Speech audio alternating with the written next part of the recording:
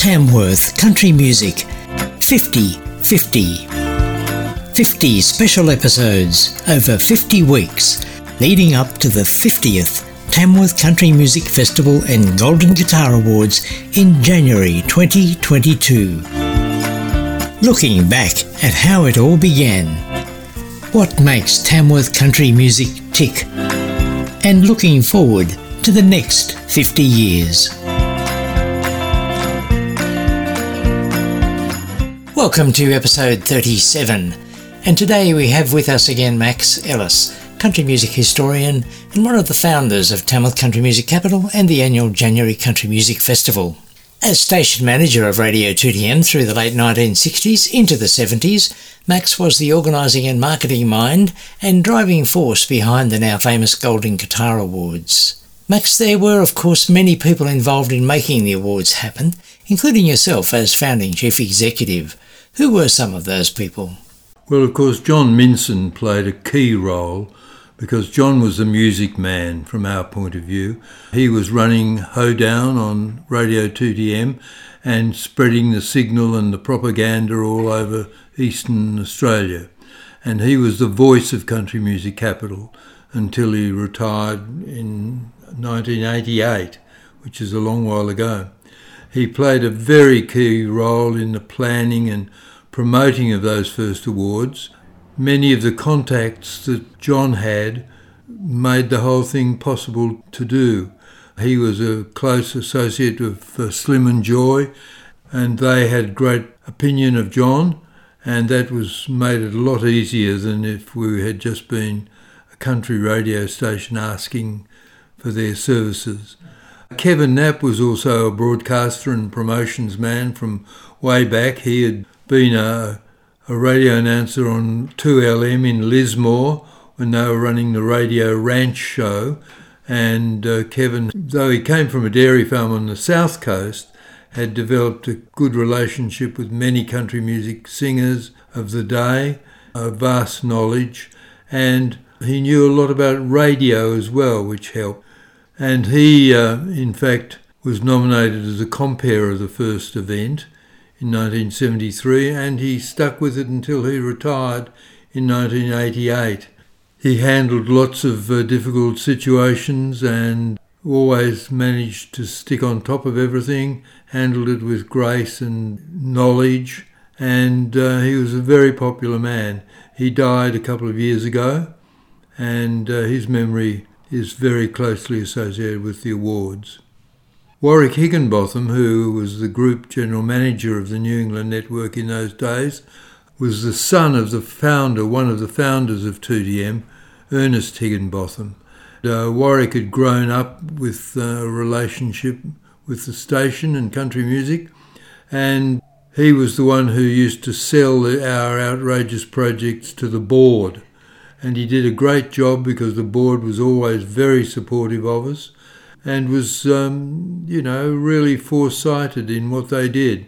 Without that support from the board of 2TM, the whole country music promotion in Tamworth would never have occurred because it was 2TM, Radio 2TM, that invested the money that made it work, that employed people like Kevin, John Minson and me, and a team of other people, and really made the whole thing a practical possibility. There were a lot of other enthusiastic 2TM staff, of course, people like George Arclay, who was a chief announcer there, who was a very experienced broadcaster and had worked in all sorts of stations all over Australia. He was an enormous help, and he appeared on stage several times during the early awards as a sort of compere's assistant or whatever you call them. He was a great value to us all. Bob Lipman, of course, had been a radio announcer all his life. He had worked in 2MO in Gunnedah. He had run the Narrabri studio of 2MO for many years. He had lived in Tamworth for many years too. And what Bob didn't know about radio wasn't worth knowing. So he was a great hands-on person as a compere. He, in latter years, compared things like the Buttercup show in the town hall and also the Mr. Juicy shows down in the park. He was a very hands-on person, great performer. And Bill Morrison was there. He was a locally famous radio announcer with a beautiful voice, and we used Bill a lot as a voiceover man. Del Foote became, in fact, the assistant manager of 2DM later on.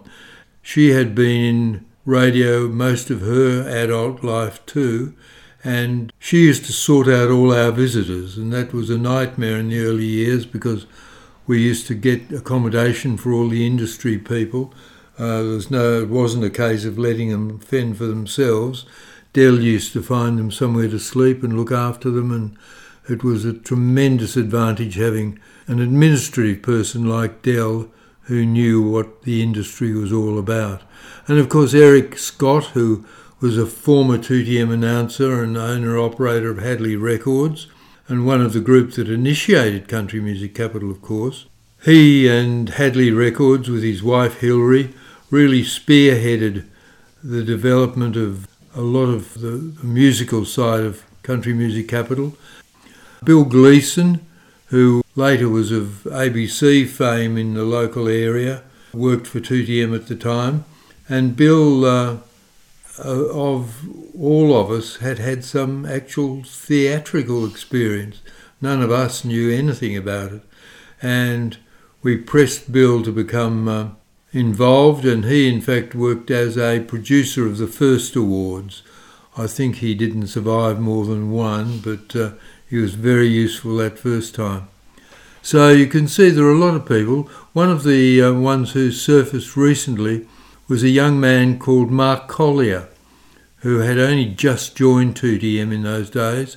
Mark was employed as a fetcher, do anything lad around the set, and later on he went on to become one of radio industry's most successful executives and entrepreneurs.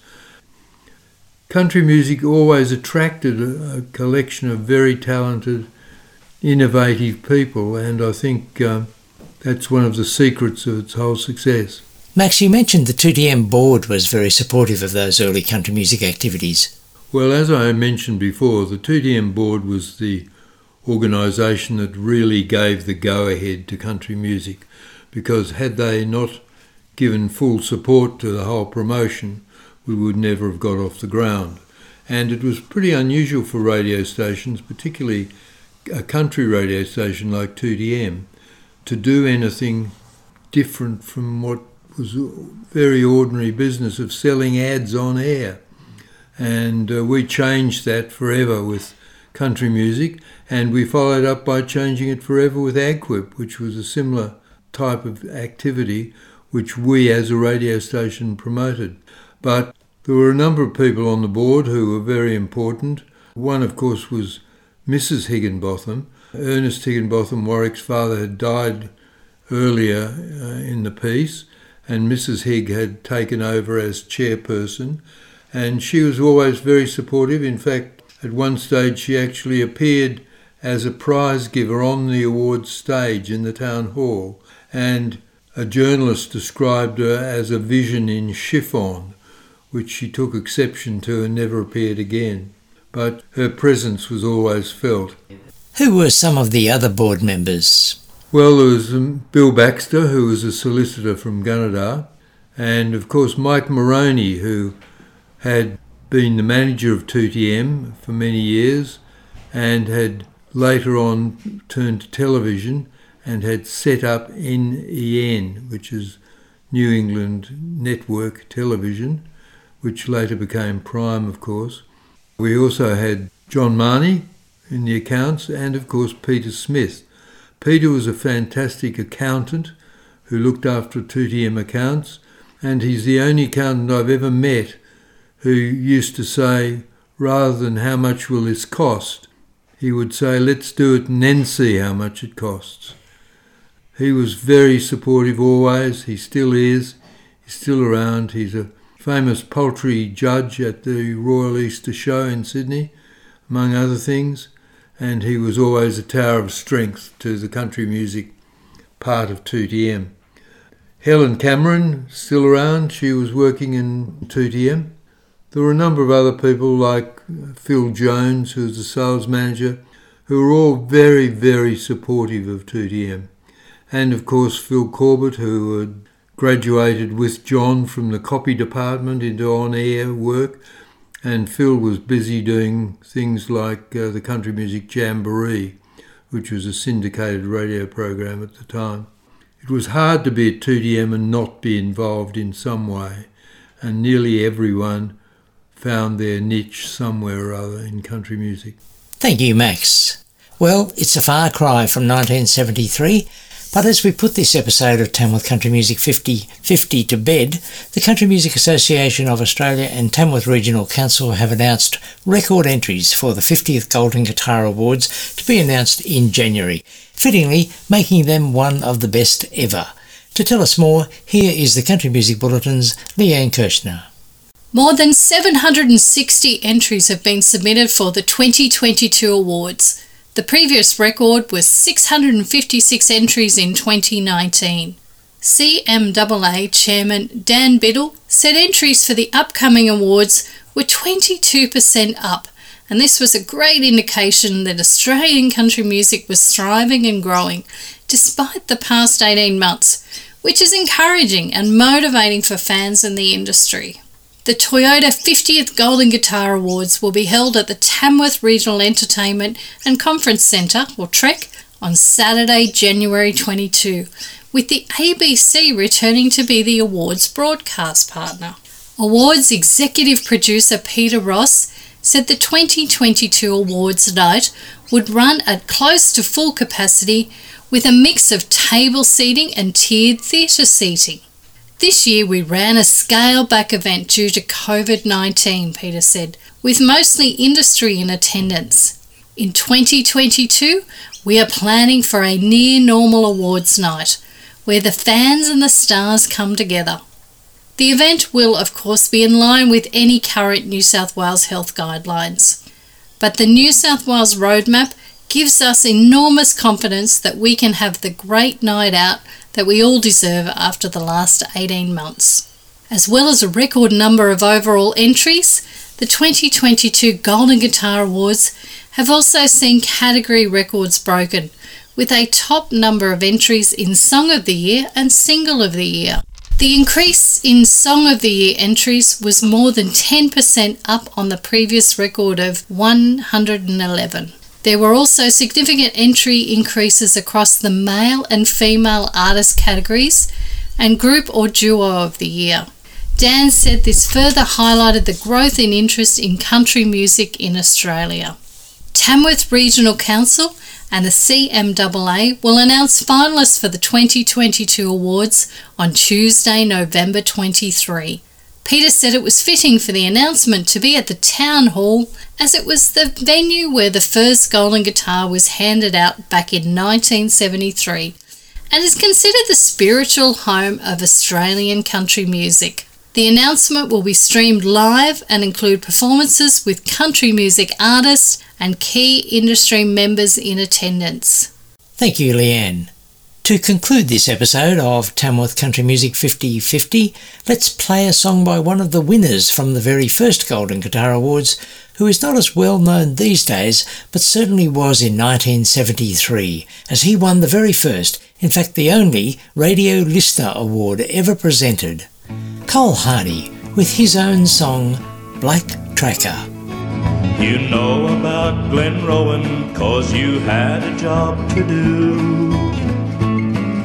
You know about Uralla, you were needed up there too. You mounted with the troopers in their uniform of blue. Black Tracker, they needed you. Though your name is never mentioned and your art is never slack, walk proud and tall among them all, you gentleman of black. 'Cause no one knows this country any better than you do.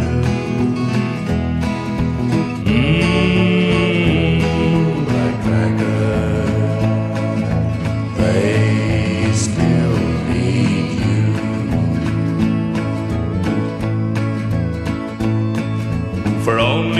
can tell if someone passed this way, you see. No rugged land nor desert sand could hide the mystery. So warrior, my brother, I'm forever proud of you. Nutcracker, I'm proud of you.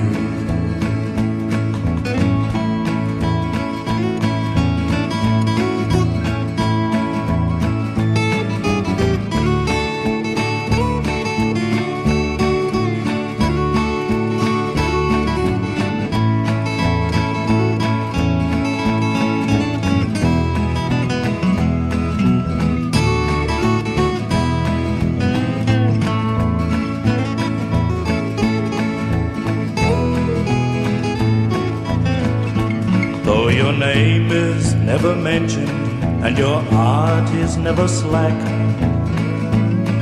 walk proud and tall among them all, you gentleman of black.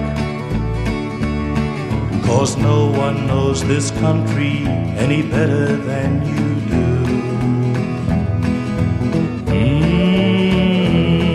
Nutcracker, they still need you. They still need you.